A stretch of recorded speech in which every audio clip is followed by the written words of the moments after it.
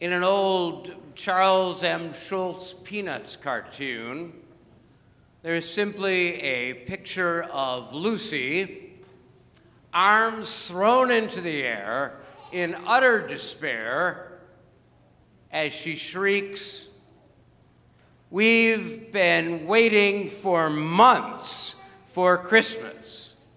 We couldn't wait until it got here.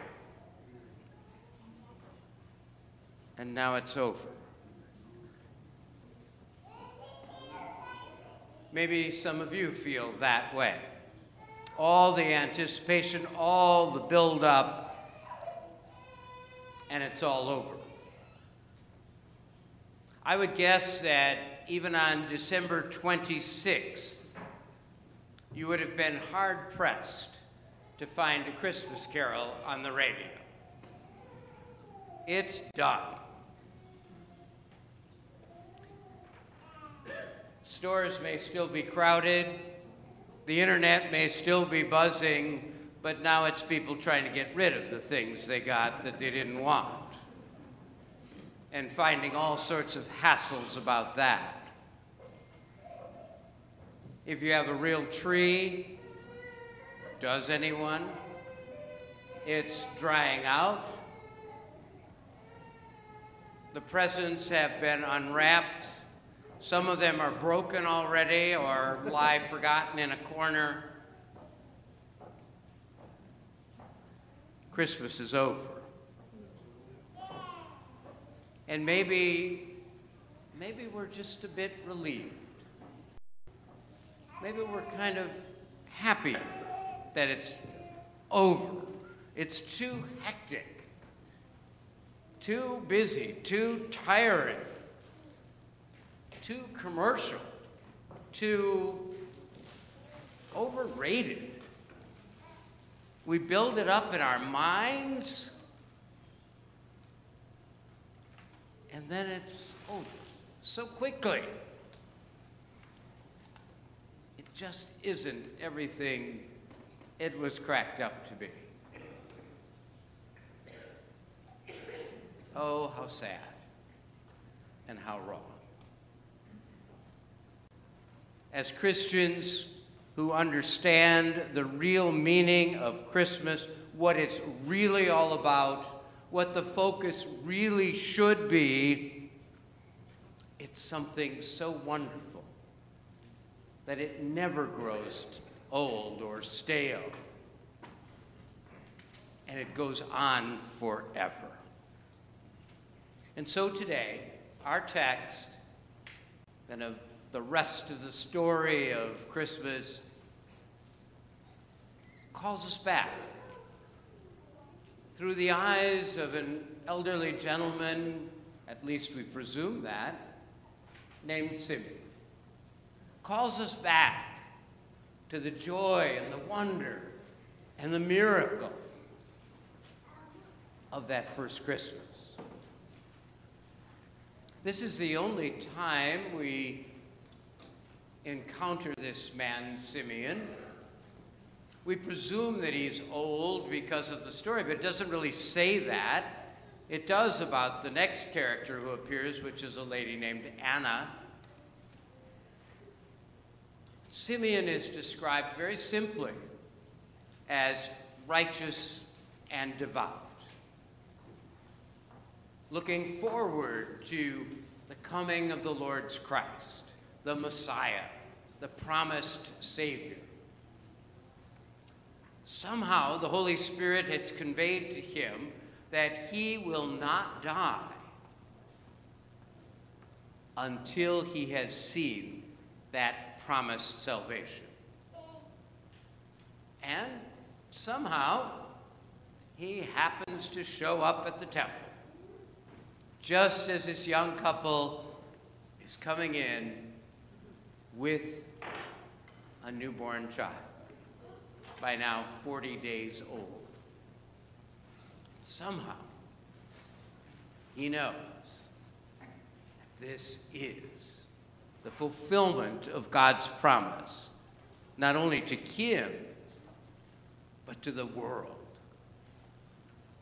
Taking the child in his arms, he says those famous words, Lord, now lettest thou thy servant depart in peace.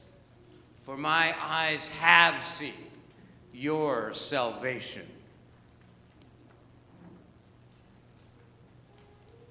How appropriate. How appropriate those words of Simeon for us as we stand now on the verge of a new year. We enter that new year having once again traveled to Bethlehem, having once again heard the message of the angels, having gone with the shepherds and knelt at the manger, journeyed with the wise men, and brought our gifts.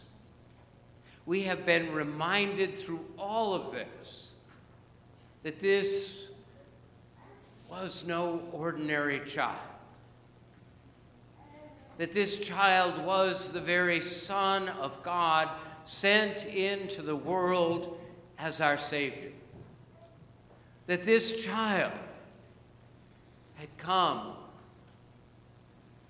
for the purpose of saving us, which would involve him going to a cross. Unpleasant as it is to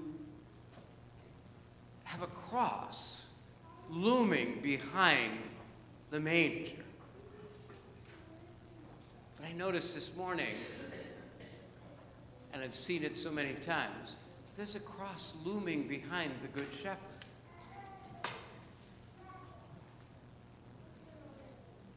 And what a picture that is. That's why he came. He takes us in his arms and can shield and shepherd us because he went to that cross. As dominant as that cross is, what should catch our eyes is behind the cross. You can see it only in your mind's eye. Is an empty tomb. He came to die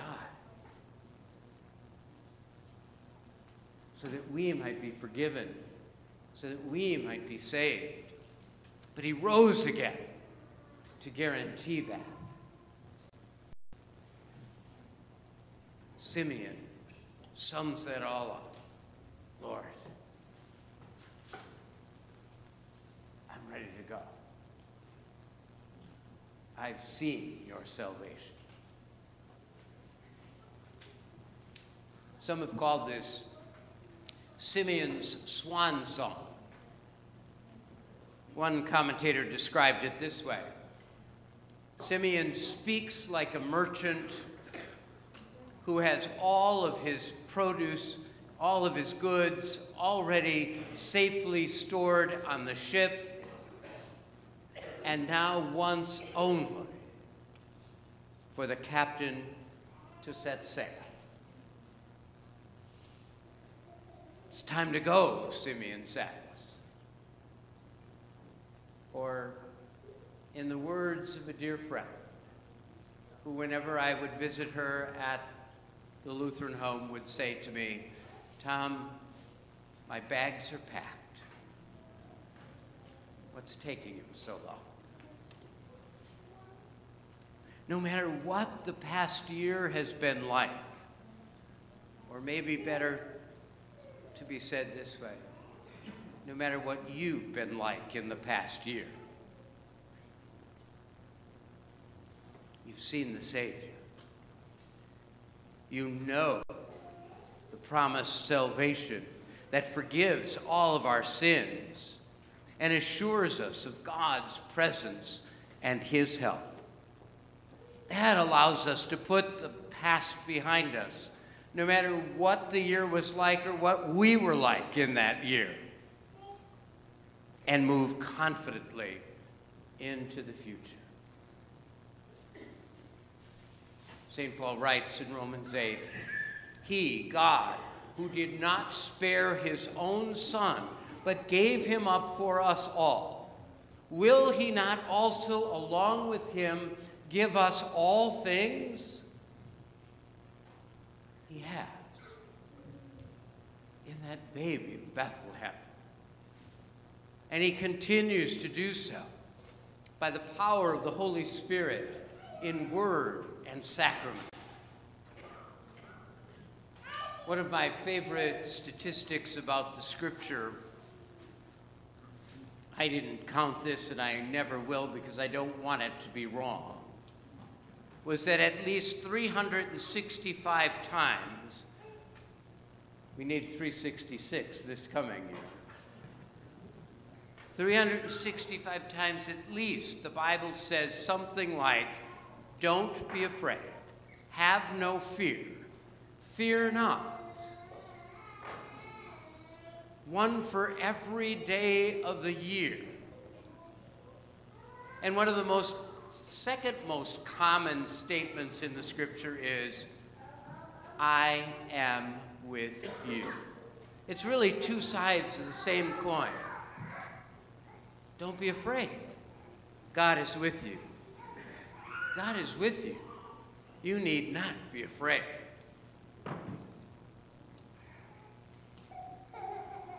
We've seen the proof of that in the manger, and yes, on the cross, and also in the empty tomb. God has kept his promise.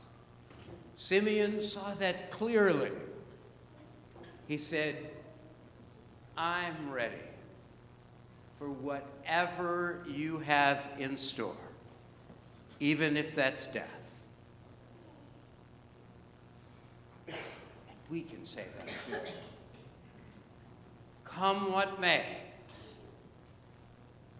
God is with us. He is there. In fact, Matthew bookends his whole gospel on those words. In Matthew chapter 1, when the angel comes to Joseph, it says, you are to name him Jesus, but they will call him Emmanuel, God with us. And at the very end of his gospel, chapter 28, he records some of the last words of Jesus before he goes into heaven. And the very last words of Matthew's gospel, you know them well. Lo, I am with you always, even to the end of the age. We can face our future, this new year, no matter what comes, knowing that God is with us. That's his promise. That's his assurance. And so we can face the year with confidence. Because for us, as Christians, Christmas is never over. It continues forever. So yes, we're going to take down the tree. We're going to pack up all the decorations.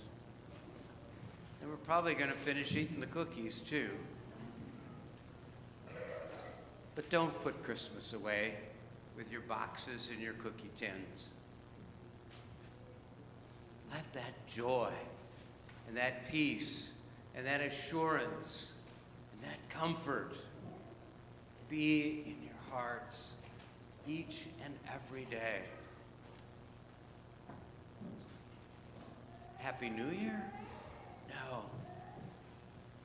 For every day of the new year, Merry Christmas. In Jesus' name, amen.